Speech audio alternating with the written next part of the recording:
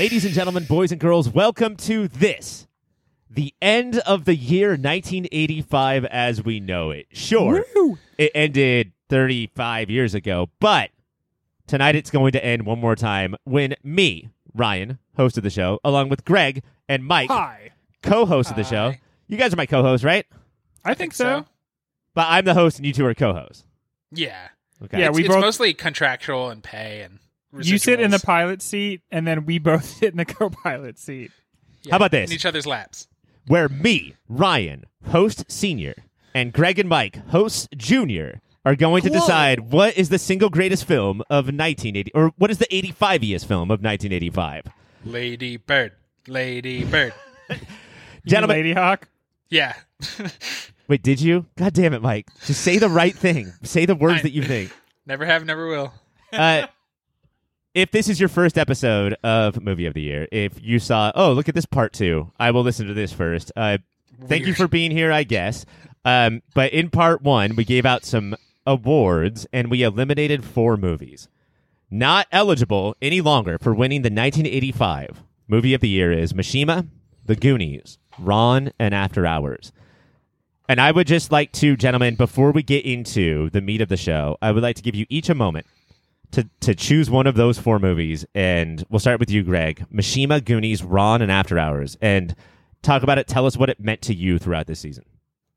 I guess Mishima is probably the one I'm going to go with, because I was kind of surprised that didn't make it. And I think I was a little bit blinded by how into it I was. And just by the fact that it's a hard sell as a, like, the 1985 movie Mishima. Oh, yeah, no one could talk about 85 without talking about Mishima, A Life in 4 Chapters. But I haven't seen a ton of really good movies, and this is a really good movie, and it really stuck with me. It's full of decisions that Paul Schrader really stands behind, and you can disagree with them, like staging things on sound stages and really drawing your attention to how artificial the setting is. Or you can just go with it, and I found the more I went with it, the more into it I was, and it was just a very transporting movie. If that's your comment after watching Mishima is, I thought the stagey parts were stagey, then you should probably watch a couple more movies. Mike, Mishima, Goonies, Ron, and After Hours are all gone. What are you feeling right now? I guess I'll talk about After Hours because I feel like because it was first, it kind of got forgotten, and Greg was very clear that there was no way over his dead cold body it would ever go far. I guess I kneecapped that movie pretty hard.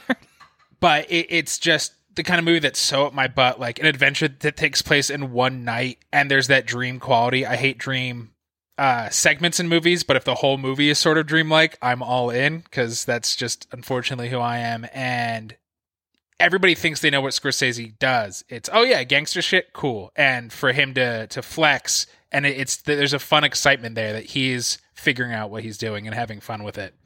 That's all great, Mike. Way to go. But let me tell you about a dream I had last night where I was reading a book. It was a new conspiracy thriller by Rob Lowe, and he sat there and watched me read it the entire time I was reading it. What do you guys think that means? That you've been watching a little low? Parks and Rec as you fall asleep? Both are true. We're going to take a break, and when we come back, we're going to give out so many more Moody Awards, and then also figure out what is the single greatest movie of 1985. Well, that is very, very funny, or very sad, and perhaps now you have something to think about, or very problematic, and perhaps we have something to think about. But in any event, I'm sure you have some reaction to what you're listening to, so why not check us out on the social media? You can go to Instagram or Twitter and find us at YourPopFilter. Email contacts@YourPopFilter. Hey, everybody. Keep watching them movies. Before, guys, there's so much pressure. I want to put it off right now. We have 4 movies. 3 of them have to go away. Let's do something else instead. Let's give out some Moodies for 1985. The first one is On-Screen Duo. Your first nominee, Greg, is Marty and Doc from Back to the Future. Marty, we're the first duo. This is amazing. This is iconic. I mean, I don't know if iconic takes the award, but if you think duos from 85, this is probably the first place you go. And it's well earned. They perform not just well individually, but they do well as a team. Yeah, it's so iconic. There is now a famous and popular cartoon based on that duo. Yeah, just the two of them, basically. And like And you said, Ryan, you said this on the last episode, but it bears repeating, and I just like repeating things you say. Like Greg. the movie allows you to not spend too much time thinking about why this 60-year-old and 16-year-old are friends, because they have such a nice like colloquy. Yeah, the part I'll mention based on that, Greg, is not how Doc Brown did not paint his buildings, and I do bring that up from time to time. But You're obsessed with that. it's when Marty's mom comes over to their workshop, and Doc lets him in, and then gives Marty the biggest wide-eyed, like, "What the fuck are we doing here?" look. Of just like, these guys have a connection, and I appreciate it. I'm here for it. Mike, the next nominee is from Brazil. It's Spoor and Dowser. So now the other non-Bob Hoskins guy is getting his due on-screen duo. Yeah, it's Bob Hoskins and Hob Bobskins, and what they do is just really like that cruel low level. They're not even middle management, just like are just reveling in any amount of little power they have over somebody, but in such a charming way. Like, charming way to watch. I wouldn't want to be a part of it. Like, in the same way that, like, the police are today, right? They're, like, they That's hate... not fun to watch, though. That's less fun. Are they less charming? They might be less charming. Greg, the next nominee is from The Color Purple. It's Celie and Nettie, those two sisters. And we don't have a lot of screen time with them, but here they are on-screen duo. Yeah, the whole movie kind of exists because of the love between the two of them. In the book, it's told as letters back and forth between the two of them. But that's like the glimmer of hope is their love for each other. And there's so many dark passages of this movie, but the glimmer of hope is always that they will find each other again. And as awful as it is to see them torn apart, that moment where they come back together is more emotional and more beautiful. For, you know, the pain that they went through. Mike, you agree? I concur. It's weird that it's called On-Screen Duo. I think that's a throwback to the MTV Movie Awards, but if it didn't say that, if it was on and off-screen duo, like, then they would win, right? Like, Yeah, well, it's what the carries pranks the entire we know movie. Nettie and Celie played throughout the set. Mike, the next nominee is Celie and Shug, also from The Color Purple.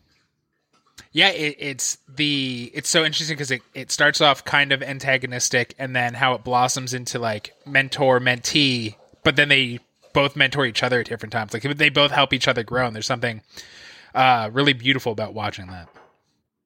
Yeah, it would have been nicer if they got a little bit more time in the movie to follow that relationship, because it's really complex and it has twists and turns and it evolves. But I feel like the spirit of it really is captured in the movie, and it's a sweet and supportive kind of love for each other that is like sexual, but also kind of sisterly, and then just ultimately like a love that wants to build up and develop. And that's what we see Celie kind of like almost transformed by the love of Shug, really. Your final nominee is Floria and Gasha from Come and See. Oh, gosh. These two went through some shit. Yeah, I think that's what they're just like clinging to each other because life is so horrific, and you see how that could bring people together very quickly and very closely. Like they gain a shorthand, and she's short shrifted. Like, she goes away early on as well. What we get from them almost is a vision of like an Adam and Eve at the moments where they're kicked out of the garden. You know, like, oh shit, Greg. They only have each other, and they have no idea how to make sense of what's going on in the world, and they're ultimately doomed and condemned to toil, and then to finally just be kind of like ground up, or to develop the ability to move on their own and change in whatever way that means. And so the two of them together are like, by virtue of that, like classically a duo. You know, they're like the original duo. Yeah, I do think this is a lot like Celie and Nettie in that, like, it's on and off screen. It's like Gasha changes Floria's life forever, for better or worse. You know, like, it, even though it seemed like Floria had so little, you know, like power in anything that happened in the movie, meeting Gasha was just still this like milestone moment. All right, gentlemen, your nominees are Marty and Doc from Back to the Future, Spoor and Dowser from Brazil, Celie and Nettie from The Color Purple, Celie and Shug from The Color Purple, and Floria and Gasha from Come and See. What are we thinking here? Yeah, I think it was said it early on and often enough that it's got to be Marty and Doc, right? It's the part where you pointed out, Mike, where they made a whole TV show that is like so famous right now, just based on the nature of that relationship and how unusual it is. And your But winner I'm gonna go is Shug and Celie. Come on, Shug and Celie. Come on, Shug and Celie. It is Marty and Doc from Back Darn to it. the Future. Darn I'm it. good at this. Just had to get in there and say my wrong answer first. Yeah, it seemed like you're going right. Guys, I'm Juke still left. not ready to cut any movies. Let's do another award. Your next Moody is for musical moment. Love it. Your first nominee, Mike, is Back to the Future. It's Earth Angel and Johnny Be Good. This was like, I don't know for you guys, this is seminal in my childhood. I think this helped make me into rock music. And for all the thievery that would then also come with it. But He said your kids are going to love it. You're those kids. I was those kids, and it was a little too intense for my parents. But it to pack in like one, it's fun to watch this 2-song duo, and it's so much of a character arc in 1 and 2 of him being the most nervous he's been because he's literally disappearing to confident enough to lead a band, a thing he would never be able to do this whole time, to the point that he's overconfident and freaks everybody out. I relate to that, and I love it, and I think it's a flawless 5-minute part of a movie. Greg? Hard to argue with that. I do have to say, it feels like this scene from this movie is one of my earliest memories. And that's a weird thing about some of these movies is that, like, I'm not sure I can remember events from my own life that predate like this scene from this movie, but I feel like I can remember the first time I ever saw it and being like, shit, his hand is disappearing and that's what he uses to play guitar. So the indelible quality of that has to be worth something. Yeah, I would say that there was a time in my life where I knew for a fact there was 3 songs only, and it was Earth Angel, Johnny Be Good, and Twist and Shout because Ferris Bueller sung it on a parade float. Your next nominee is from Back to the Future. It's Marty's talent show, where we get to see Michael J. Fox perform Huey Lewis in front of Huey Lewis. Good, It's just Greg? too damn loud. good for this moment that it made. I do have to say that is like a funny note that it's Huey Lewis. Although watching the movie in the years after 1985, not many people remember who that is. But the movie still gives you the impression that you're seeing a non-actor, and the movie's leaning on like, can you believe you're seeing this guy? And so then you're just the only conclusion you can come to is like, that's Huey Lewis. Or like, is it Michael J. Fox in like a Makeup. fat suit or something? Yeah, what's going on here? That'd be awesome.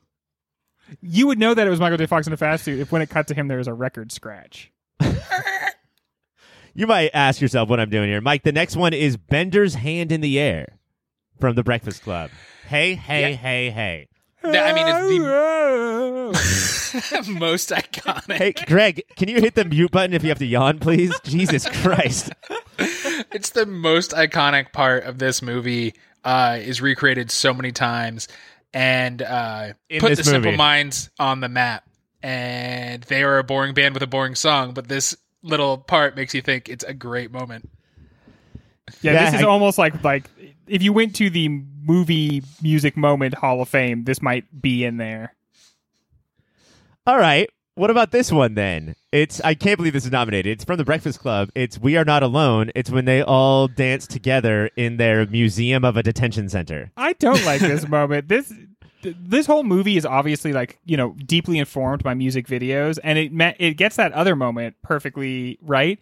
But this moment, you're like, where am I in reality? Is this really happening? Are they dancing, but they're dancing differently than this in real life? Or are they really breaking windows and like dancing on balustrades? Like, what's going on here?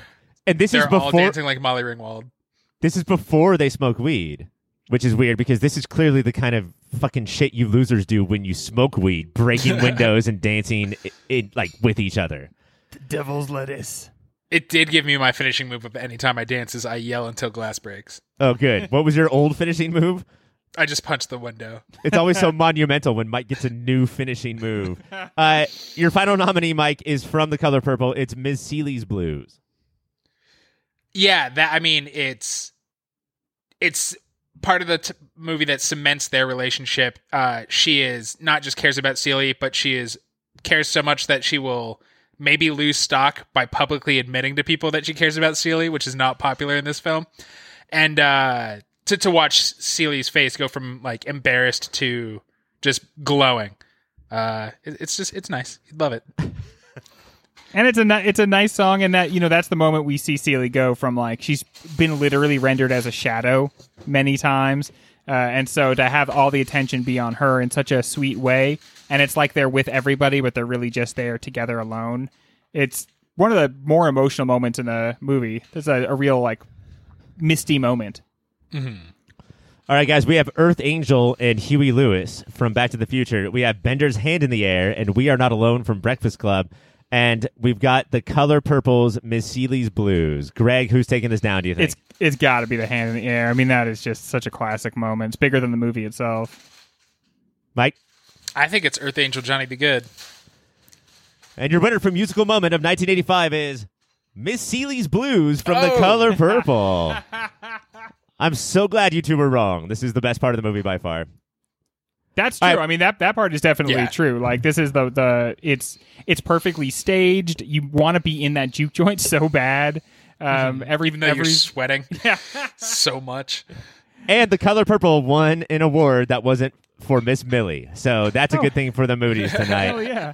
We're going to take a break, and when we come back, we're going to see which one of these next two movies makes it to the final. Hey, guys, thank you so much for listening so far. And let me just tell you that everything ahead of this commercial is much better than what came before it. That's my guarantee. While I have you here, let me tell you about a website. It's called yourpopfilter.com, and it's everything you need that's related to Pop Filter.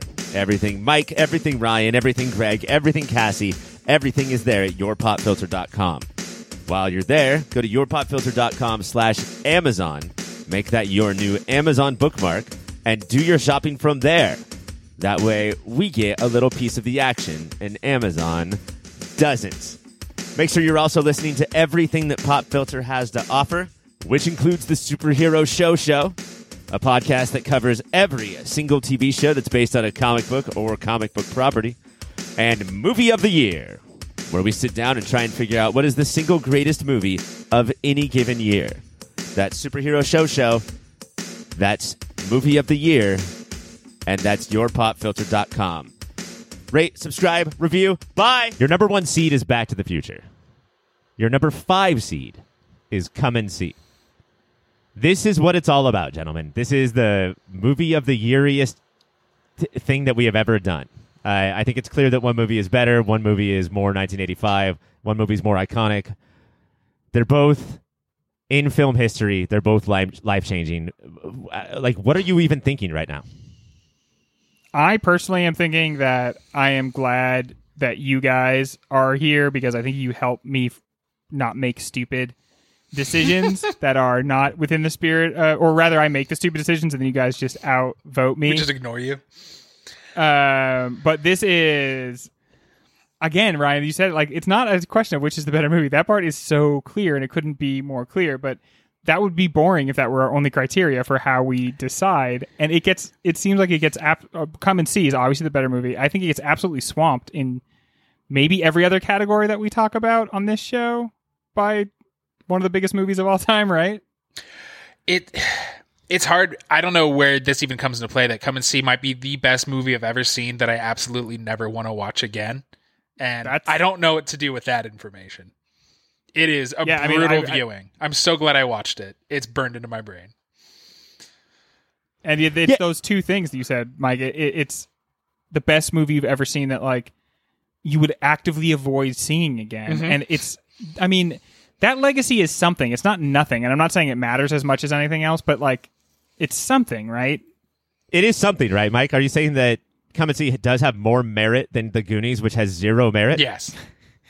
Okay. She ran by in the background as a young kid. I honestly, like, I'll never forget the time I watched Come and See, which, again, was the first time was for this season. It's in my top 10 movie watching experiences. Like, regardless, like, I don't know where that puts it on my final list of great movies, but and I sort of can't wait to watch it again because there's so much that I wasn't able to explore or was forced to ignore because of the atrocities that I saw. Mm-hmm. There's probably so much great filmmaking going on in there that I couldn't, like, take note of because of what I was forced to go through by watching that movie.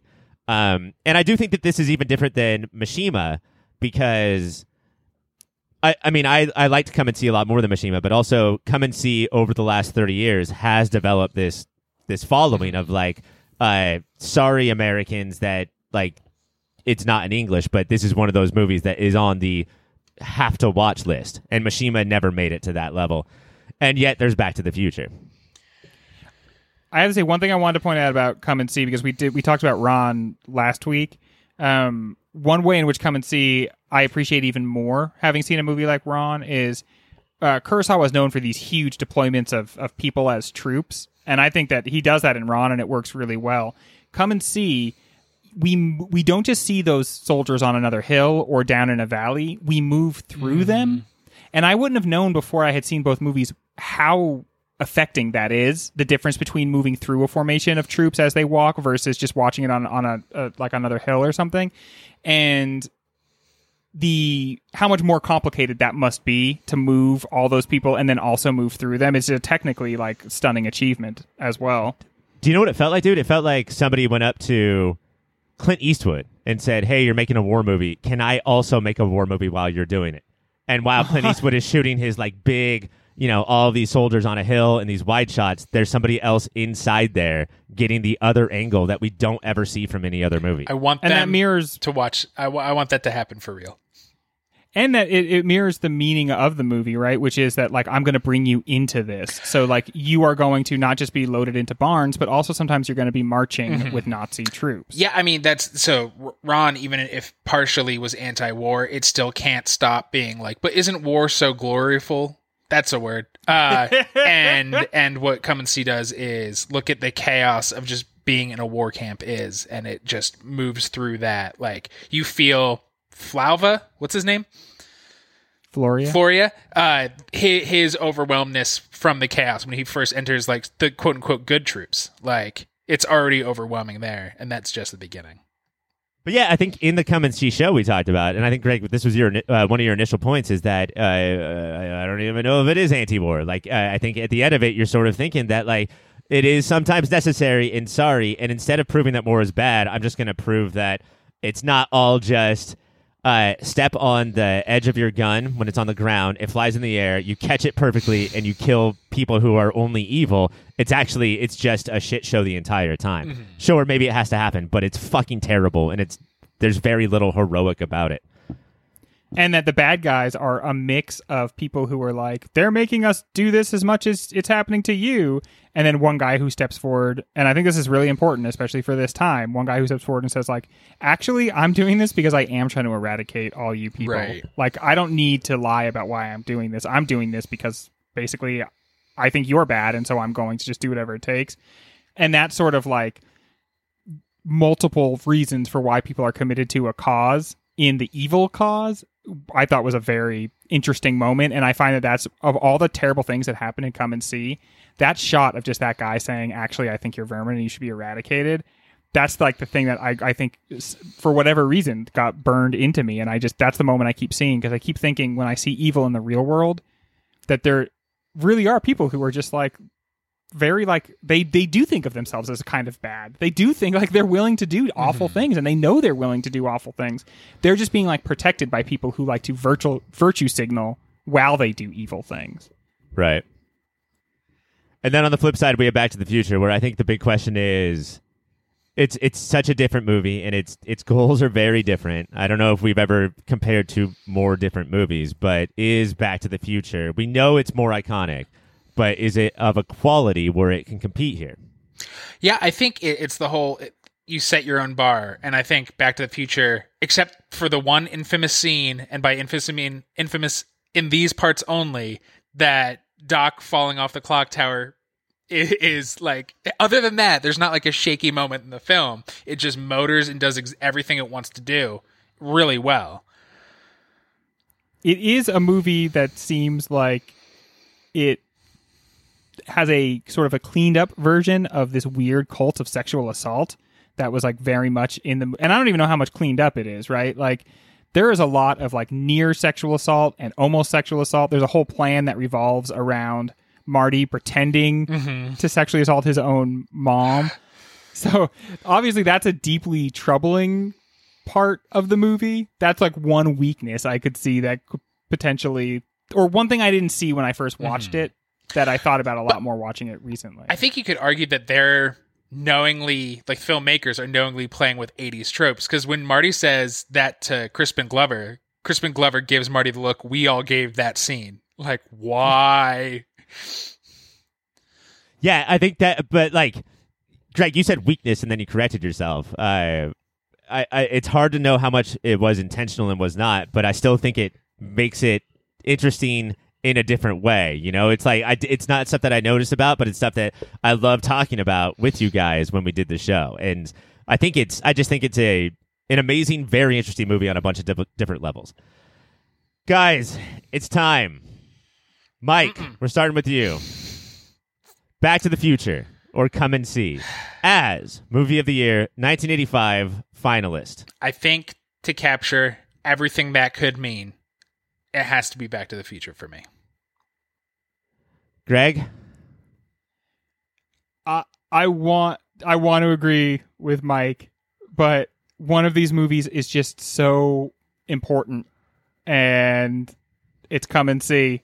And this is fucking bullshit. This is fucking yes, dog thanks, shit. Greg. Now it's all on him. Oh man, you guys both have great arguments. It makes me come self-reflect on my entire life and what it means to be on this show. And I have to 3, 2, 1 say Back to the Future. I'm going to say Back to the Future. Motherfuck. If you have not seen Come and See, please come and see find it somehow. Strap in and get it watched because you will be forever changed. But I think Back to the Future is going to go to the 85 finals. Fuck.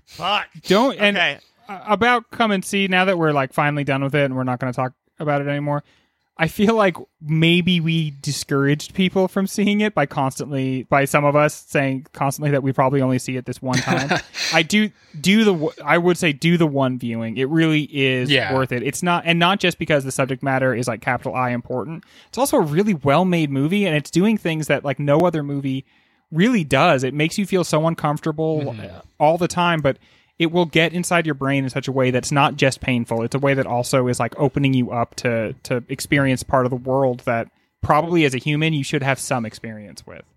That's, I think, that's the best point, really, Greg, is that, yes, it's about an important thing, and therefore it's automatically good, and we go through this all of the time, and that makes it hard to watch, and you're like, what? This actually wasn't that long ago, but really, it's the filmmaking. You have never seen filmmaking like this, and if you're a film fan, there's got to be points in your life where you're like, I'm going to sit through the stuff that might not be Adam Sandler-esque and go through an experience. And it's not just you won't look at humans or whatever in the same way again. It's movies, you know, like it's one of those milestone movies. And if you're a film fan who really only watches Adam Sandler movies, I think your mind's going to get blown with what film can mean. Sorry, what I meant to say is only Adam Sandler on Netflix movies. Oh. That's the film fan I was talking to. I love the idea that this person only listens to Adam Sandler or only watches Adam Sandler movies and then also listens to our podcast. Yeah. Maybe if the Sandman had been in it. All right, we do have to take a break, and we have to say goodbye to Come and See in our own ways. When we come back, a couple more awards, and we're going to kick out one more movie. I'm going to shoot a cow. Hola, Filterinos. I just wanted to interrupt real briefly and say thank you for listening. Thank you for your support. If you want to support us a little more directly, you can go to patreon.com/yourpopfilter. There, depending on what tier you pick, $1 a month, $5 a month. If you're crazy, anything more than $5 a month, don't do that. You can get extra content. There's extra shows, extra series, behind-the-scenes stuff. You could pay for Ryan to draw you a picture. I can write you a poem. You can get the shirts off our very own backs. All of that and so much more over at patreon.com/yourpopfilter. While you're on the internet, you should check out Shady Monk. He does all the tunes you've been listening to. He's on Bandcamp, he's on Spotify, SoundCloud, wherever kids get their music these days that I'm too old to know. Shady Monk lives there. You can probably follow him on Twitter and Instagram as well. That's Shady Monk. Wherever you get music, check him out. And we're back. Come and See is gone. Back to the Future moves on. Let's give up some awards. You sound down, Ryan. It's just crazy that we would have to do that to a movie. Yeah. Like, why aren't we doing like a show where here are the 500 movies of 1985. Let's celebrate them all equally. We intentionally have them face off, and then every single time we're like, this is painful to us. We're not made for this. We just aren't. We're not strong enough. The two most important things in any movie, but particularly I would say in 1985, are sex and violence. Guys, what did our bracket do better this year? Before I go over the nominees, do you guys think it was a sexier year or a more violent year? Violent. Yeah, I thought for sure it was going to be a sexy year. I thought there was going to be a lot of like fun, gratuitous nudity and maybe just like a scene where there's like a topless pool party for no reason. Instead, The 492 movies that we're not celebrating, yeah, full of All that. of that. and it's good or whatever. That's better. But plenty of violence, man. A lot of arterial blood spray. Which is pretty sexy in its own way. Some of the violence was sexy though, and you guys know what I'm thinking about, Lady K. I'm sure we'll talk about it in a She second. could slice me with her katana anytime. I wonder if Mishima will also come up as far as that. We also have 6 nominees for Best Sex. I'm going to go through them quickly. Greg, why don't you tell us about the first nominee, and then Mike, if you've got anything after that. It's Paul and June hug and dance from After Hours. This is when Paul meets the mother figure at the very end. Yeah. And this is the sort of sex that we're talking about here, guys, in 1985. He sort of like ultimately it's completely non-sexual, right? It's like this mother-son dance, and it's like, what is this man really looking for, and that he's unable to find, and what has like as the movie goes on, it becomes about women who are made grotesque for one reason or another, and age is just like this, at least within the world of the movie, something that like turns these women to this guy into grotesques. And when he is finally able to like actually love in a maternal way this woman, doesn't seem very sexy, but it seemed like a good moment for his soul, maybe. Yeah, I mean, I think the whole thing is that he uses that hug to like finally try to figure out what he is looking for, and it turns out that is what he was looking for, and then it's grosser in a whole new way of just like I'm not ready to go meet all these women, I want to be up in that mommy's guts is how I would say it. And his soul came. And then his soul came. Mike, why don't you tell us about this very different one? I'm done with talking about mothers and sons. The next nominee is from Back to the Future. It's Marty and Lorraine kiss in the car. It's almost a horror movie. You don't know how far Lorraine will get or Marty will let her get, and it's terrifying. And Lorraine is such a interesting, unique character, and just like has a lot of gumption. And Marty freezes in a way that I think my face was also frozen literally every time I've seen this movie, of just like, I know it's going to happen, but it's still that same panicked horror watching. This is definitely a movie like about incest. I feel like people remember it as a movie that hits on some incest themes. This is a movie where incest is foregrounded. Like, will Marty succumb to the temptation of banging his hot mom? Like, that's the entire movie. Yeah, when they meet, she's already taken his pants off. Yeah. He's calling him Calvin. Looked inside his Calvin undies. Klein. Yeah. Inside his Inside. That's where do you write the name? Like it's a Christmas stocking.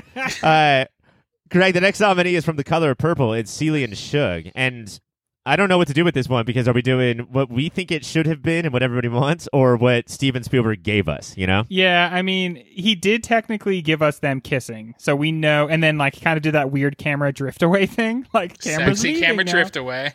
It was almost like, though, that the camera was like, seriously, Spielberg? Fine. I'm going to drift away then, if you're not going to do anything here. This scene, more than anything else, it should be beautiful, but kind of feels uncomfortable, and it feels like everybody involved in making it was uncomfortable, and that kind of shows. And it's a shame, because Shug and Celie have a sexy, fun relationship. Celie loves Shug from the moment she first sees that picture of her, and then the drift away kind of makes it feel like, sorry, we didn't do it. Like, we're bad. We didn't get this scene right. But it doesn't quite come together in my mind. Mike? See, I think the drift away was playing with so many times in movies that don't want to just show gratuitous topless pool parties. They always show characters making out, and then drift away, and then there's gauzy curtains, and like the strings or saxophone kicks in. So I thought it was playing with that. So it's like trying to make it very clear in the language of film what's happening now. It is, and yeah, that's a good point, but it's trying to make it clear in the language of film from the 40s. And Right. that's what Spielberg is obsessed with, is he's always just wanted to make Capra movies. And then people were like, yeah, but this time you could actually show some stuff. You could have some representation. He was like, no, the camera went away. Sorry. I tried. The camera did its own thing. Mike, the next nominee for Best Sex of 1985 is Andy and Mikey. Mikey kisses his big brother's girlfriend from the Goonies. Oh, so yeah, this is Andy's eyes are closed, and Martha Plimpton is just snickering in a different part of the cave watching the whole thing, which adds like a fun, pranky, cuckoldy to the whole vibe. It's very sexual in a way that when you're 12, literally everything is sexual. I mean, in a world of nominees that are all sons and their mothers, maybe this could move through, Greg. What do you think of the scene? The problem with the scene is not the scene itself. It's that, like, in legal terms, this is the fruit of the poison tree. And the poison tree is, like, rape culture. And that was just rampant in the movies of the 70s and 80s. So it's like there's nothing wrong with this scene. It's kind of cute in a way. But knowing Are they trying to cover their bases from that by having Martha Plimpton be kind of think, yeah. And isn't that even grosser? Like, so it's just... a lot of this stuff from these movies this year, they weren't so bad in themselves, but they squeezed me out because they were so much like playing with those themes of things that make me feel really uncomfortable. Greg, the next nominee is Lady K and Hero. Why don't you tell us a little bit about how they handle each other? Okay, so this is going to sound really weird coming on the heels of that, but everybody in this situation is consenting adults. Lady K is like, she's in a very precarious situation, right? Her plan for revenge is hampered by the fact that her husband suddenly dies, so she has to jump ships. And the way she knows how to do it, because she's a practiced study of character, is through a mix of humiliation and inflicting pain and then delivering pleasure. And I just feel like the way it's done really does. There's like a very BDSM air to this scene. And as awful as she is, if you have any sort of inclinations into that at all, it's a vibe. It really is. It is a vibe. And you're also seeing a master at her craft. Like, not just the performance of the actress, but of knowing that the character is manipulating this guy. He knows he's being manipulated because she's not that subtle about it, but there's nothing he can do to resist her. It's something. If it was modern, he would just be Venmoing her. Little pay piggy. Yeah. The other thing too about it is that I bet that Lady Sue, Hero's current wife, is not a demon in the sack. So this is probably fucking blowing his mind as far as what sex can be. Yeah, he's always like, please hold a sword against my throat. And she's like, that is not the Buddha way. I will not do that. I do have to say, we never really know someone's sexual self. That's true. Yeah, That's so true. I don't want to judge. She might really throw it back. Your final nominee, Mike, this is for you, is it's from Mishima, and it's Razors During Sex, in a movie that handles sex as uncomfortably as its lead does. Mm-hmm. This is what we get as far as like, here's normal heterosexuality, right? Yeah, this is definitely the bags of sand of this era where you're trying to describe normal heterosexuality, and it's an older woman. So you get that part. There's the mother of 85 that's everywhere. Oh, for sure. And there's the pain in the blood because he's so beautiful, so she's cutting him up while they have sex. There's this component of lust, and it might just be because, none of us have ever experienced lust outside of a broken culture. So there is at least this character of lust within our culture, and it seems like within Japanese culture as well, that is as much like a force for the generation of new life as it is this weird destructive, like, I love you, I love you so much, I want to eat you up, right? It's like where the Wild Things are. Like, something that loves but also wants to consume. And I think that that is really brought across very well in this Mishima. In his whole life, he wanted to be consumed for artistic passion. He wanted to be transformed really into that passion. And that's what is symbolized there. He wants to actually be dismembered, cut apart by someone or something he loves so much, and just be like that John Donne poem. He wants to be battered into pieces by beauty and God and truth, beer battered. Mike, are you glad we're not doing points on this episode? Did you hear how much he fucking would have just crushed you right there? That was like 4 or 5 different classic literature references right there. All right, gentlemen, your nominees are from After Hours, Paul and June Hug and Dance, from Back to the Future, Marty and Lorraine Kiss in the Car, From The Color Purple, Celie and Suge on the bed. From The Goonies, Andy and Mikey kiss. From Ron, Lady K and Hero suck necks. And The Razors during sex during Mishima. Greg, what do we think is going to do it? I'm hoping I carried the day. Before this season was even over, while I was watching this movie, I was petitioning for Lady K to take this away, because this is exactly the type of... My wife is very nice, and I'm glad I'm married to a nice woman, but this is the type of woman that really gives me pause. Someone who's just bad and mean. Yeah, how much on and off air you talked to us about Lady K. We all commiserated how happy we were that you met your wife at 19. So that I saved myself. Yeah, because it's so clear you would be that, what did you say, pay piggy? No, I believe Findom is a perversion of a beautiful thing. Mike, did you say your answer, or did you just judge Greg's relationship? Yes. Yeah, it's got to be Lady K. I'm all in on Greg's arguments. The winner is... It's Celie and Suge from The Color Purple. I'm shocked. I'm shocked. I guess it's a healthy one. That has to, no, that got points. It has to be the thing where it's in our brains more than what we saw on the screen, right? Like, yeah. You know, it may not be artfully pulled off, but it's clear that the message there is these are two people who see the value in each other and build each other up and want to be better and more loving for each other. And it is so clear that for Celie, who has experienced sex so many times in her life, but has never experienced loving and caring sexuality. So I think all that stuff might potentially kind of come through, even though it's awkwardly handled. And if he left the camera on longer, based on what we know about how time goes on and, changing attitudes, he might have done it. He might have done something unintentional or even intentional where it was judgmental and othering and look how freaky they are. And what we have now is something that it as much as we should have gotten more, it does stand the test of time this way. The next one is Violence, which is for me and Mike the opposite of the last award, but apparently for Greg the same. Your first award is from your first nominee, I'm sorry. Greg, we're going to go to you here. It's George knocks out Biff in Back to the Future. Yeah, there's things about this that are maybe problematic, but watching him curl that fist and just get ready to do it, and you just wanted to see this guy Biff get knocked on his ass this entire movie. And as that fist curls, you can feel, especially if you're a dork like I am and always will be, you can feel your own hand curl, and you're like, I'm gonna punch Biff in the nose. I'm not gonna be a dork forever. And although I will be, Marty McFly will not. But now as dork he's could punch laughing, somebody. He gets punched in the face as he's laughing as hard as he can and looking towards the woman that he was in the process of molesting or raping. Mike, what do you think? Good nominee here? That's great violence. That's violence everybody can get behind. Mike, the next nominee is from The Breakfast Club. It's the story that Andrew tells of how he tapes up the nerd's butt. Look, sometimes violence, while troubling and problematic, is also very funny. And this captures all of that. What I like about this story and what the movie does well is in a Revenge of the Nerds and anything else, it would only be a joke. And the way Emilio Estevez tells it is you can see how worried he is that he has this inside of him.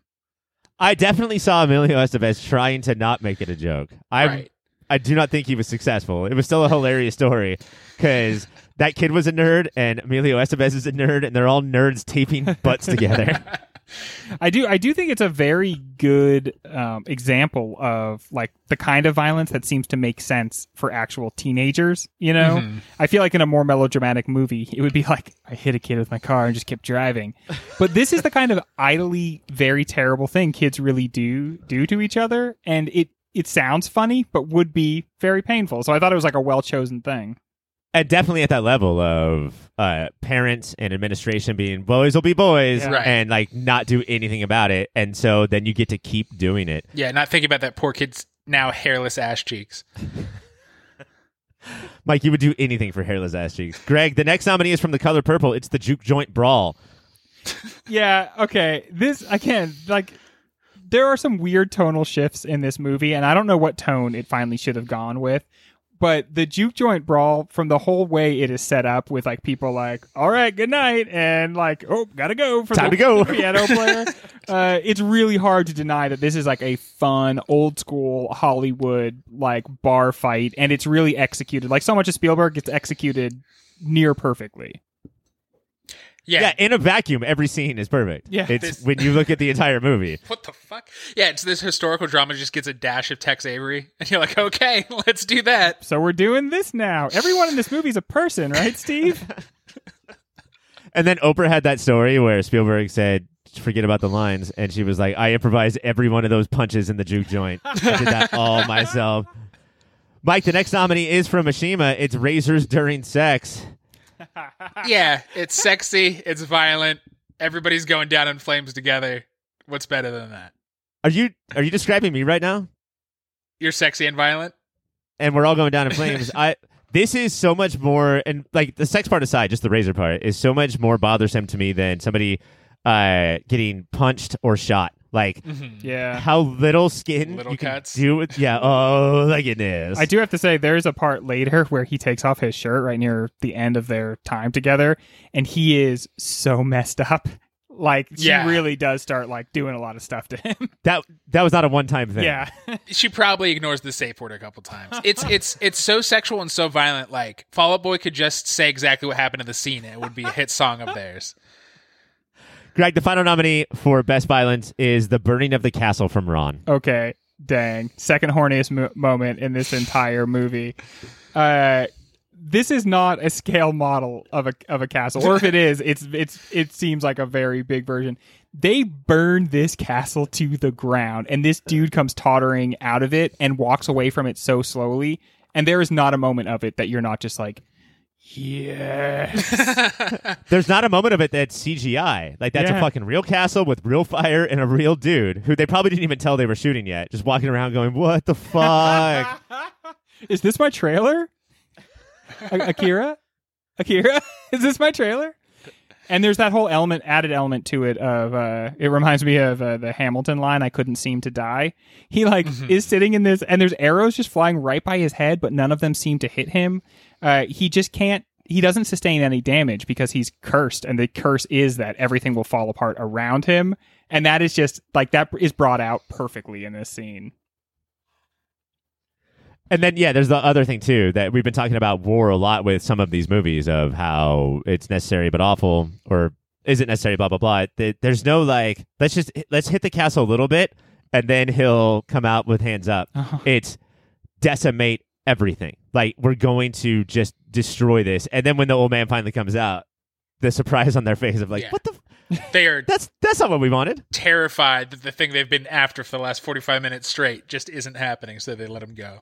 Well, and it's not just like a failure of their strategy. It's the whole reason that they did that is so they didn't have to face their father's face. They could just move on with their life. That's why they did that to that building. And they thought he would commit seppuku, and he tried to, but he just couldn't find a sword. And so they just have, like, there's no framework for what they're supposed to do when he just wanders out of the castle. Like, they know what they do if he comes charging out with a sword. They know what they do if he kills himself in the top of the tower. What if he just comes out and doesn't look at anybody and just walks away? And they're like, we don't know. Because it's the ultimate version of parents saying, I'm not mad, I'm just disappointed. Like, that's what happened You right couldn't there. even kill me. All right, guys, Best Violence. We have George knocks out Biff. We have Andrew taping butts together. We have the juke joint brawl. We have razors during sex, and we have the burning of the castle. Where do we think, Mike? Who's going to win? I think the burning of the castle is just so big and epic and all-consuming. Yeah, that's Greg? like that Gone with the Wind, Atlanta scene. I mean, I don't hear it like mentioned in that same breath, but that's like what it is. That's like one of the most epic shots I've ever seen in a movie.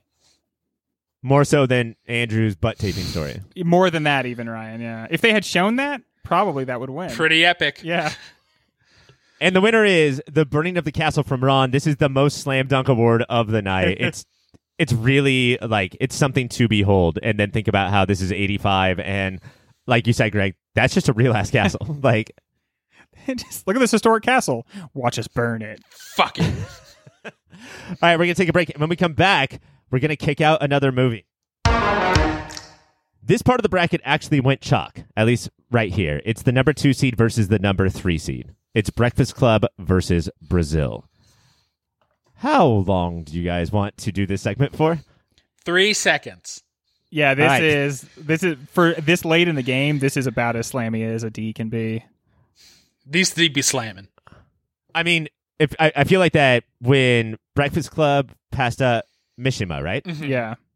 Then all we did was send it to its death. Yeah, You know, even Breakfast like- Club just kept sprinting. It's like, don't turn around, don't let them know maybe they made a mistake. Just keep going. Very cleverly written movie. Kids, I hear, still identify with it, so I guess that blows what I said about it out of the water. I mean, it's still people still identify with it. I feel like it definitely picks a level of reality, and I think it does a pretty okay job staying within that level. It's funny at times. It definitely had a big cultural impact, but Brazil just feels like so much more important, so much more interesting, so much more complex. You could watch it 3 more times and still feel like you're missing things. It's got all Not that. 4. I like the fact that you said for Breakfast Club, well written. I do think it's a very interesting script. We have to give credit to the fact that it registers with so many people. The filmmaking is there. It does the shit that it needs to do to make the script happen. But there is something about that script that like people really grab onto, and they feel like this is the first time and potentially the only time I've ever really been seen in a movie. Yeah, it's interesting because everybody talks about how the kids are a change in every generation. Things are different, and there's no cliques anymore. But for kids of every 13-year-old group of kids will cling to this 35 the same years way. later. That it just means we all at that age feel like you're one of these 5. And I think it's important to note too that there is a gap. Like Goonies is a bunch of 12-year-olds. That's for 7 or 8-year-olds. Mm-hmm. And then Breakfast Club is like 17-year-olds. That's for 12 or 13-year-olds. 17-year-olds, I don't know if they're going to grab onto this if they see it for the first time. But when you're 12 or 13, the characters are also 12 or 13 Right. mentally and dialogue-wise, and it will touch you in a way that you really haven't felt before. Yeah, 17-year-olds are specifically into that cutting scene in Mishima. Right. Only. But yeah, Brazil, it's up against Brazil. I'm going to call it. Greg, Brazil or Breakfast Club? Brazil. Good fake out. Mike, I are was you gonna, going to fake me out? do that joke. The Brazil Club. Mike, I need your answer for permanent record. Oh, Brazil. It's Brazil. I say Brazil as well, even though it doesn't matter. Brazil moves on to face down Back to the Future in the finals. And I would love to get to the finals, but we have more awards. We are back. Breakfast Club is gone. I'm not sure it holds the same resonance for us that when Come and See left. I don't know. How are you guys feeling right now? I'm doing okay, Ryan. I'm ready to keep going. I don't need to cry. You are ready I'm to gonna keep sop up my going tears with pancakes. from your pancake drawer. We have to move on to the 3 most major awards of the night. It's Best Actor, Best Actress, and Best Film of 1985. We're going to start with Best Actor. Not nominated here, gentlemen, is Danny Glover and Wow. Tatsuya Nakadai, who played the old man from Ron. No way, really? Neither one. Wow. Danny Glover plays a single note, and then at the end he plays a forced, jarring note I don't think he does. that rang untrue. Wow. So I disagree that's right. wholeheartedly. I so strongly disagree with that. Ryan, do you want to disagree first? Yeah, I think we figured out why Danny Glover's not nominated here, Yeah. Greg. But yeah, I would say that I get how people complain about the character, but what Danny Glover does with what he has offered is, I would say, and this is going to sound crazy, better than his performance in Lethal Weapon 2. Would you agree with that, Whoa. Greg? Whoa. That's a lot to say. I will say, I mean, we see him not just as a monster, we see him as a part of him that is charming, that knows how to use the fact that he's very handsome to charm. And then he even does this thing where when we see him charming, Nettie already knows, like, no, I don't want to be charmed by you. Yeah. And so then his like clownish antics towards her have this really like scary tinge to them. I don't know. I think he took a character that had been rendered pretty flat by the script for the movie and absolutely breathed dimension into it. Because when he and Nettie meet, Nettie is like 10 years older than she actually is mentally, and when he acts around Nettie, is 10 years younger. And watching that happen, I think that takes a lot of skill. And then what about old man Ron? Nobody surprised there? I guess I'm a little surprised. Or I guess I'm not surprised. I just think he was doing such a stylized form of acting. We didn't talk about it on the show, and I kept meaning to bring it up, but there are moments where it's supposed to be serious. I think it's supposed to be serious, but it's very funny. Remember when he jumps off the cliff? and he lands in the sand below, it cuts to him and he's just sitting there up to his waist in sand, like very still with his like Beetlejuice hair flying everywhere. And that's like a laugh out loud moment. And I think that there are those moments with him where the actor is being as serious as he can be, but there's a little cultural dissonance. And so to us, it seems absurd in a way that doesn't seem like it's the effort of the movie to make it absurd, but it's difficult because the movie is kind of trying to make him seem absurd. I don't know. I think a cultural thing got in the way there, I guess. I do too. I'm wondering if the 5 nominees that we're going to get actually did turn in better performances or if they turned in more American performances. And if they did, then that's another thing we can feel guilty about. Mike, the first nominee for Best Actor of 1985 is Griffin Dunne from After Hours. Yeah, I think he does a lot throughout the movie to capture that. Throughout the movie, you go through like, okay, this is my normal movie protagonist to like, oh, this is a pathetic man baby, but I'm still intrigued by what he's doing. And like, he should be way more famous than he is. And then let us also not forget to add on to your list, him sitting on the bed of Rosanna Arquette, like screaming at her, like, shut the fuck up, bitch, I'm a man thinking, you know? Like, there's a lot of these elements going on that all equal this. It's seemingly this typical everyman, but it's not. If you watch it again, it's not just this vanilla guy that we typically get in movies like this. Right. Yeah, any problem I had with the movie was not a problem I had with him. He's doing exactly what he's supposed to. Your next nominee is Michael J. Fox from Back to the Future. Greg, what do we think? Oh, an amazing performance. So funny, so disarming, really. Like, what's good about this performance is we think Marty is very cool. We think that he's funny. We think that he's hip. The audience does, I think, at least. And it's so clear in the world, he is not that way. He's awkward, and people think he looks ridiculous, and they don't like his style, and they don't care that he can sketch all over the neighborhood.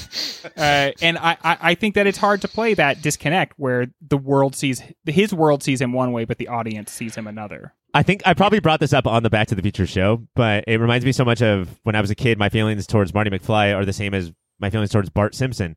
I thought they were the two coolest, rudest dudes, and Raphael, I guess. And it turns out that in their world, they're just fucking nerds. They're just fucking nerds who should get pushed around and beat up. Yeah, I think it makes sense that he is close friends with Doc Brown because the kind of kid who gets along really well with adults, especially older adults, is hated by kids. It's like he has just like, and you know this how? Jokes out of time. You're talking about like scientists or lunch ladies or anybody like that? Yeah, from scientists to lunch ladies. If you get along with them, the kids will not like you.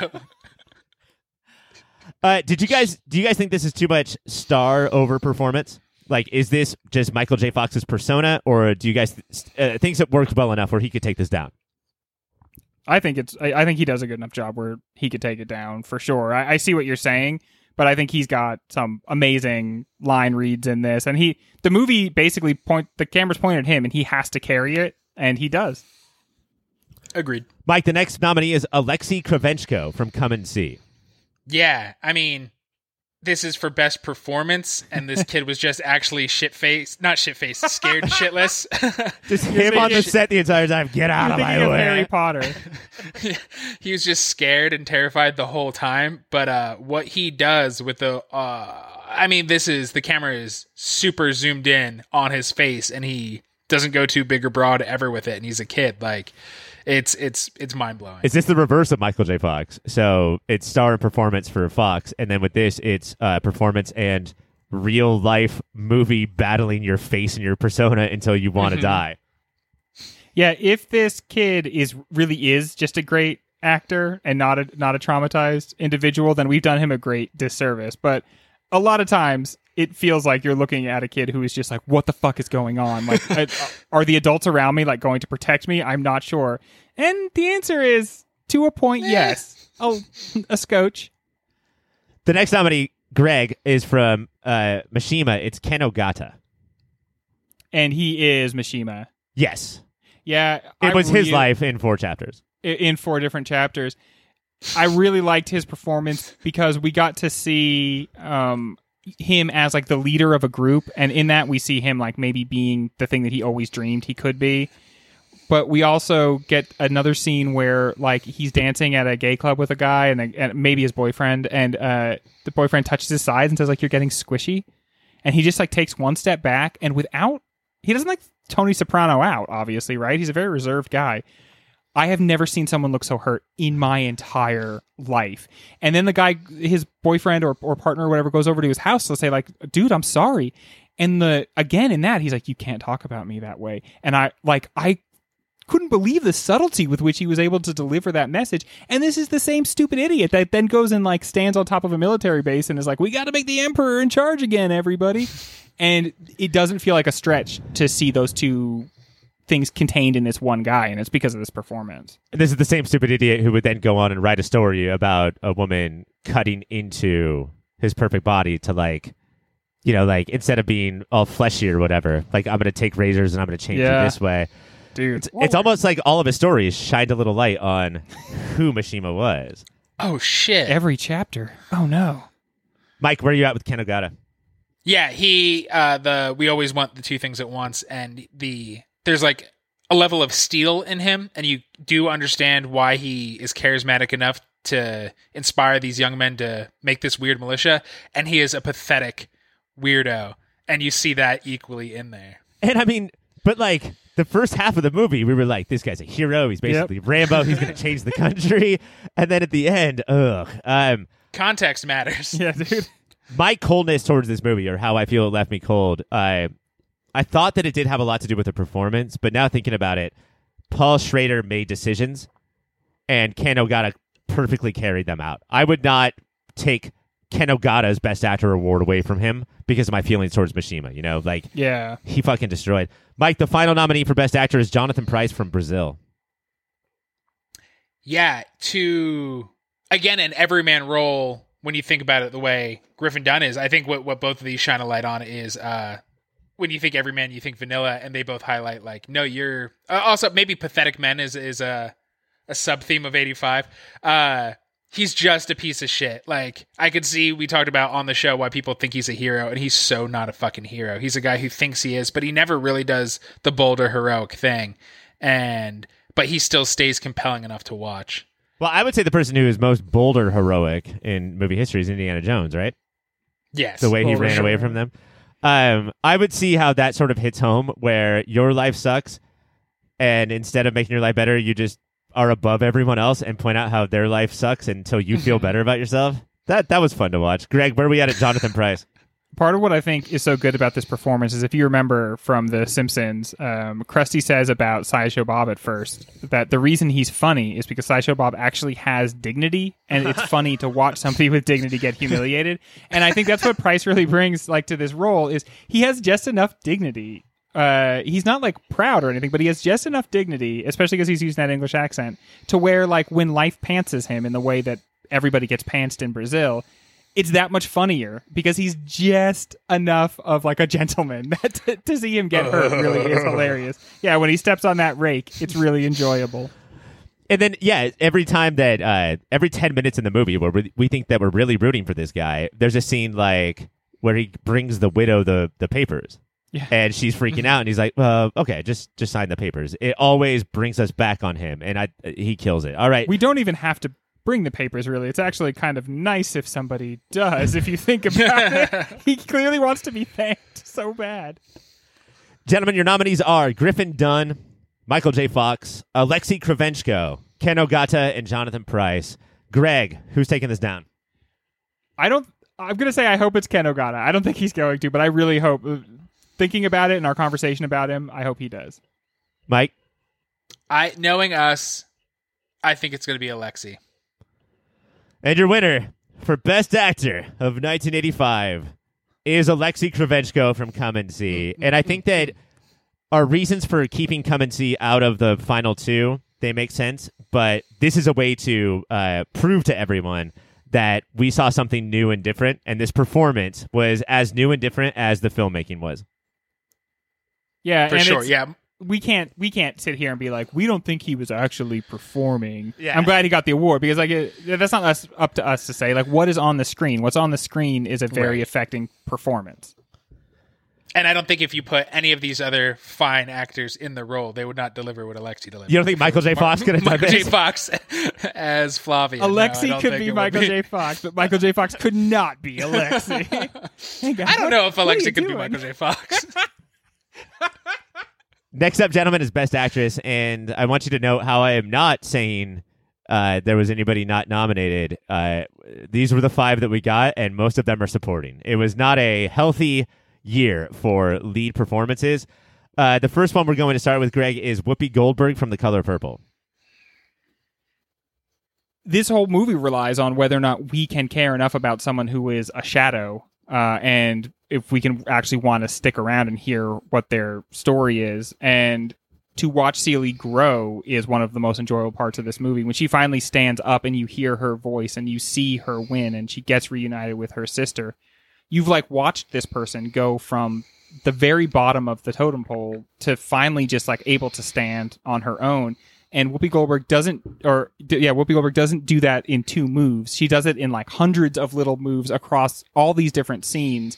And she really very slowly builds this growth in a way that it's hard to do as an actor, slowly build growth. She's it. She's the thing. Like Spielberg's like, I'm going to change the tone whenever I want. And Whoopi puts her head down and says like, all right, I will be the through line then. I will slowly I won't grow. change the tone. And I'm going to assume that it was not shot in chronological order. So she was like, I will be the anchor for this movie. Yeah, it's so clear how this was a career, like, invigorating, star-making role. Creating, yeah. And it's also baffling looking at what she is now known for, that she started with something so subtle and deft. I love Sister Act, but this is not what you see in Sister Act. But see, Mike, this is what you yourself are always saying, though, Mike. You're the one who it says more than anybody else. It's the acting in comedy scenes is harder in some ways than the acting in dramatic scenes. And so here we have an example of that. Someone who comes in as drama and then sort of evolves to comedy rather than the other way around. Yeah, boy. I mean, just the fact that, like, do less. That was something that she was able to hear and accomplish. Always do less is, I think, very impressive. Mike, the next nominee is from Brazil. It's Kim Greist. This is the love interest? Yeah. The truck driver. So she was in it. She was certainly the lead in this movie. And gosh darn it, I can't think of a more 80s type actress who you would never think of or see again. Sorry, Kim Greist. Should we just cut her right now? I got nothing nice to say. Nothing mean. She was had fine. 2 different ways she had to play, I thought, which is interesting, though, which is the imaginary version that kind of like loves him, and then the real version that is just like, get the fuck out of my truck. I'm going to kick you to death, idiot. And, so she had those 2 moves. That was good. It's definitely that, Greg, what you just said is definitely something I wish more boys had seen about how what you think girls are acting like is not how they actually are. But this is such a miscast. This is such a... Yeah. Let's move on. Greg, next up is Molly Ringwald from The Breakfast Club. Molly Ringwald's not my favorite actress in this movie, but I think that maybe an argument could be made that it's easier to play Ali Sheedy's role. It's easier to play the quiet, really reserved person rather than Claire, who's like kind of living out loud. Like, okay, I know that you guys think I'm a bitch, and I'm not going to change who I am because of that. So I guess you could say that I'll own being a bitch. But at the same time, you can see that she's taking psychic damage from that, and it is really wearing her down relatively quickly. And she's already under so much stress for just like a high school girl who you can almost forget she is. So that's a lot to do in one performance. Yeah, she carries so much of, like, she is the mean girl in any other movie, and injecting humanity into that isn't just the script, it is what Molly does with that. I mean, I think that the key scene is there's a leap that the script takes. There's one scene where she goes from lipstick in the bra to Bender making fun of her, and there's a lot of stuff. It feels like it's cut. Like everybody just makes jumps in this conversation, but her reaction to that of like, I can't take this belittling anymore. I think that's her for your consideration scene. I think in the movie. All right, Mike. The next one is Ali Sheedy from The Breakfast Club. You have said this is basically you. Tell us why. Yeah, just like weird for weird's sake. Damn straight, I'm gonna make a bologna sandwich, then chuck that bologna right at a statue's face so I can pour pixie sticks on the sandwich. Like, what was your dandruff situation in high school, Mike? Oh, so bad. Yeah. I was gonna say that's like the number one way in which I identify with her. If I do that thing, if I shake my head over a drawing, same result, buddy. Yeah, once in a math class, 2 kids were behind me, and I heard somebody whisper, and I could feel the point, lice, and somebody else said dandruff. Not in defense of me, but somehow in their tone, dandruff was worse than lice. So in a lot of ways, I was Ali Sheedy, but I just don't think she gets that much to do, and she doesn't do that much with what she is given. I mean, Ali Sheedy is the go-to. If you don't like this movie, it's all revolved around Ali Sheedy. It's how they treat her when she's the quote-unquote freak. It's how they treat her when she puts on the makeup. Like, well, when she puts on the makeup, that is, I will always say that's the worst makeover I've ever seen in my entire life. It makes me so angry. Yeah, but when she says they ignore me, come on, that's work. There's a lot in that sentence. There, yeah, and you don't see it. Like I don't feel like it seems strained. I feel like that's like a real emotional response. The other thing too is, as opposed to Molly Ringwald's lipstick bra scene, and as opposed to Bender's Banner Day in the Bender household, like they give these speeches. For Ali Sheedy, she just talks about all the sex she has, and then at one point she's walking through the hall, and she's like, "Oh, I just made all that shit up." Like that's her monologue. That's her big point. Is like, "Oh no, it's all bullshit. I don't care. What else do you want to talk about?" The final nominee, Greg, is Leah Thompson from Back to the Future. These are supporting roles. It's just we had to do this. Yeah, man. I feel like we didn't complain enough now in '85 about what terrible representation there was. Like women are over half the people. over half the people are women. So why are there so few roles? Not according to movies. She's doing the thing here where she's, you see her first as a mom, and she's got on like the way too much makeup, and like, I'm an old lady now because I'm 38 years old. But her sort of like Tina Belcher level, like, I am here for boys energy, I found extremely endearing. I was such like a horny high schooler, and in a boy, it's like it's gross and weird. I find in a girl, it's so endearing when they're like boy crazy in the way that she is, and she's just very like upfront about it. Yeah, like, that's just what I'm about so right open now. about it. Yeah. I think the way she starts at sad mom, goes to horny Tina, and then into like healthy mom, all of it feels real and natural. Like, I think Leah Thompson should get more credit and should be in more things. That is for sure. Well, we haven't celebrated Caroline in the City yet. We should have a show can't wait for about that that spin-off show. show. I've Yeah. seen literally every single episode. Okay, so Is it better than Suddenly Susan? We don't know. Frankly, we don't want to know. Gentlemen, your nominees are Whoopi Goldberg, Kim Grease from Brazil, Molly Ringwald and Ali Sheedy from The Breakfast Club, and Leah Thompson from Back to the Future. What do we think is going to happen here? I think my chair is going to break soon. Your chair's going to break soon? I think my chair is going to break. Okay. Well, That's just independent of what. That's just what I think is going to happen next. okay. So But I'm thinking, why you asked? I have you talking about your furniture. Mike is Arsenio Halling, and so For I'm just gonna. whatever reason. I'm saying one of the names of one of the actresses. I wasn't saying Leah. I say Whoopi's gonna win. That's my. Oh yeah, for prediction. sure, Whoopi. And your winner for Best Actress of 1985 is Whoopi Goldberg from The Color Purple, which means we gave that movie infinitely more Moody's than the Oscars gave it Oscars. Oh, you said the name. Sorry, You weren't supposed to say the name. They were the Voldemorties the whole time. the Oscars that shall not be named. When we come back, this is it, guys. It's the movie of 1985. Gentlemen, your number 1 seed is Back to the Future. Your number 3 seed is Brazil. Let me ask you this, first and foremost. Did you always see this coming? Like, did you think that this was going to happen the entire time? After Yeah. the Brazil show, yeah. There were just so many movies that started with the letter B. I knew a B movie had to take it all down. Do you wish that it was Jerry Seinfeld's B movie? Yeah, if it came out in '85, for sure. This was one of the seasons at the very beginning of it. It felt like with a number 1 seed like Back to the Future, is it a waste of our time to do the whole show? So that felt like the way from the beginning. And then when we watched Brazil, I had seen Brazil before, but I had not like seen Brazil before. When we watched that, I was like, whoa, we've never seen a movie even half as good as this. And just so the three of us know, like for like an on-air meeting, if we think that Back to the Future is the first seed and it's going to destroy, so let's not do it. That means that we would not have been able to watch Ron, Mishima, Come and See. Like, let's just do the year. Yes. You know? Always So do it the really- year. The year will surprise you. Brazil gives everything we would like. I can't remember what episode we said it at, if it was last week or this week, but it's straddling that line between popcorn and art. And fuck, man, if you're a dummy, you're going to love this movie because it'll give you just enough of that Mad Max juice. And if you are smart, you're going to fucking love this movie because you're going to look outside and say, it is happening now. Oh my God.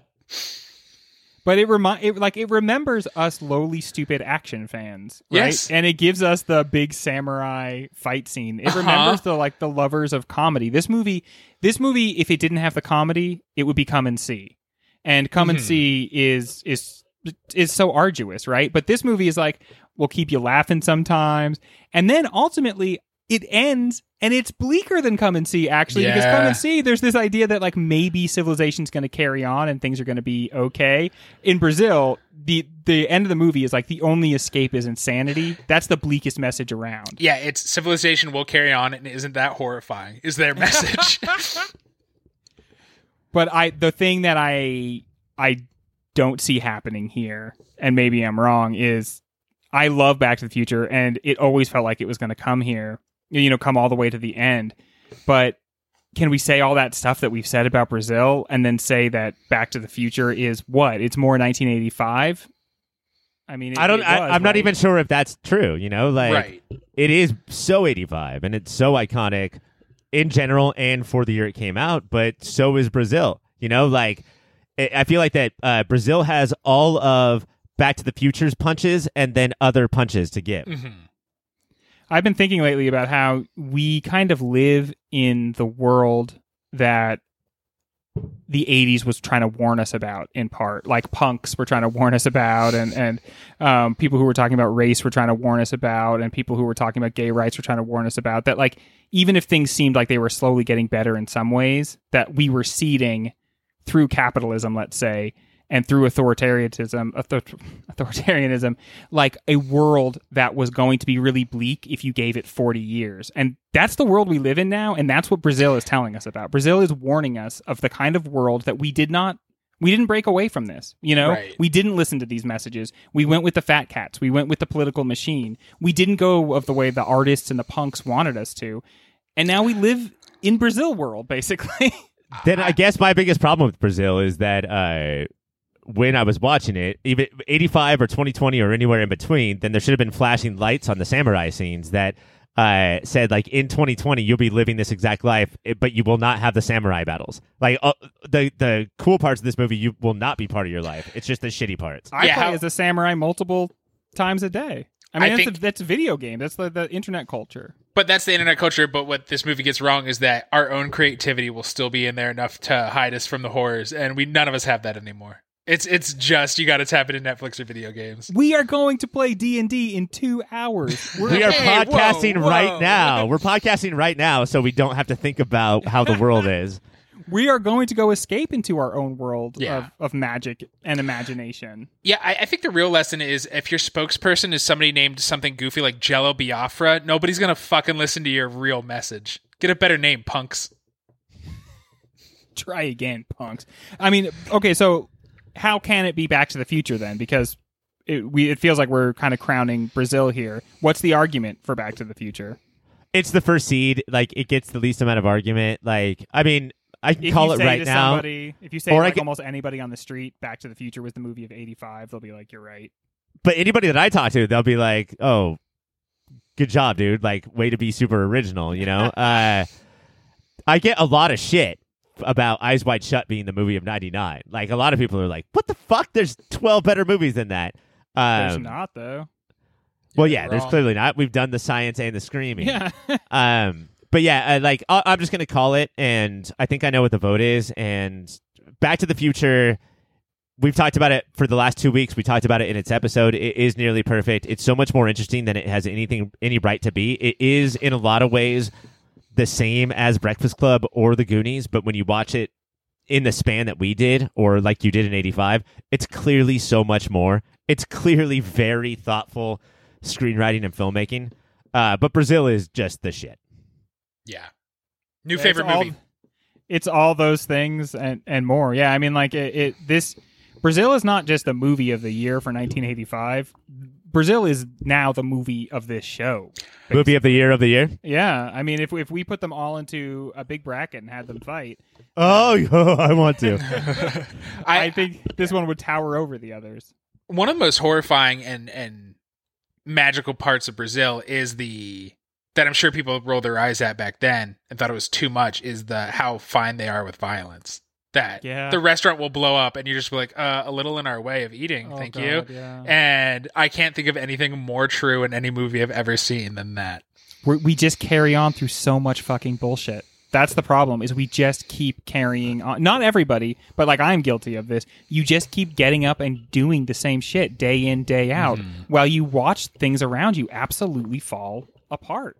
And the crazy thing, Mike, about the thing that you specifically said, watching this movie in the 80s, it was like, oh, this is sci-fi-ish, I guess. And then watching it in the 90s, you're like, oh, that violence is happening in other countries. Like that mall that just exploded was other countries that are doing this. And now watching it today, it's like, oh, that's another state or that's another city. You know, it just keeps getting closer and we keep rolling our eyes and moving on with our lives in the same, the same way. Yeah, I'm sure if we made the country watch Brazil, there'd be so many people who are like, Michael Palin's character's the hero. What the fuck are you guys talking about? Yeah. He's just doing the good work of the government. And I want to disagree. Like, I hear that and I want to disagree with it, but it's just clearly true. That's just, that is how it would be received by people who want there to be someone strong and vicious in charge. I want to say congratulations to Brazil for winning Movie of the Year 1985. I want to say congratulations to Greg for all of your victories this year. I want to say congratulations to Mike for all of your victories this year. And I want to say congratulations to me for not just hosting the season, but, and Mike, I think you'll agree with me, doing such a good job that I have been anointed permanent host, and I will be hosting this show from now on forever. We were going to do 1985 in perpetuity, and no matter what happens, I will be hosting, and we will be talking about 1985. So we'll see. For what? I disagree. What do you mean? I think now might be the perfect time to tell you, Ryan, this is a coup. Wait, hold on. Like, the perfect time to interrupt me is in the middle of my rousing speech? Yeah. Well, it seemed like you were wrapping up. Like you were going to say goodbye. I don't know if that's the middle of your speech, unless you have several exits. Goodbye, good night, and my speech continues now. Normally, on a good show, and a good host would know this, is at the end of the show, you would say what is happening next season or next week. I did. Me hosting 1985 forever. No, see, that's nobody wants that. We made a promise. It's in our bylaws that we will switch years by many a year. Every season. If I'm in charge, I can change the bylaws. No, these are not norms. These are law. We have no norm-based things. We're all about Denny's and Denny's, yeah. So next season we are going to do 2001, and fuck you, deal with it, Ryan. We're going to do one movie for the entire time? I mean, I love the Kubrick film, but don't you think we should expand from that? It's the 2001 minute in 2001 minutes. That's what that season is all about. And I will be hosting. How about that? How about them apples? Well, Ryan, it seems that makes you my competitor. Oh, there will be blood. I get it. It's not that year, but Greg's going to start the season off with a point. Well, let me just say this real quick, Greg, to you, and I hope that you agree with me that it might seem like me and Greg are against each other, but it's me versus Mike and Greg versus Mike, and Mike can go fuck himself. If everything that I'm hearing about is true, yeah. All right, well, to all of our audience, thank you so much for listening. Take a 4-month break or so, and then come back when we have a different host, because I guess Mike is taking over for Greg, for Mike, for Micah. I just said for Micah. My name is Ryan. Thank you so much for listening. Congrats to Brazil. And, of course, keep watching those movies.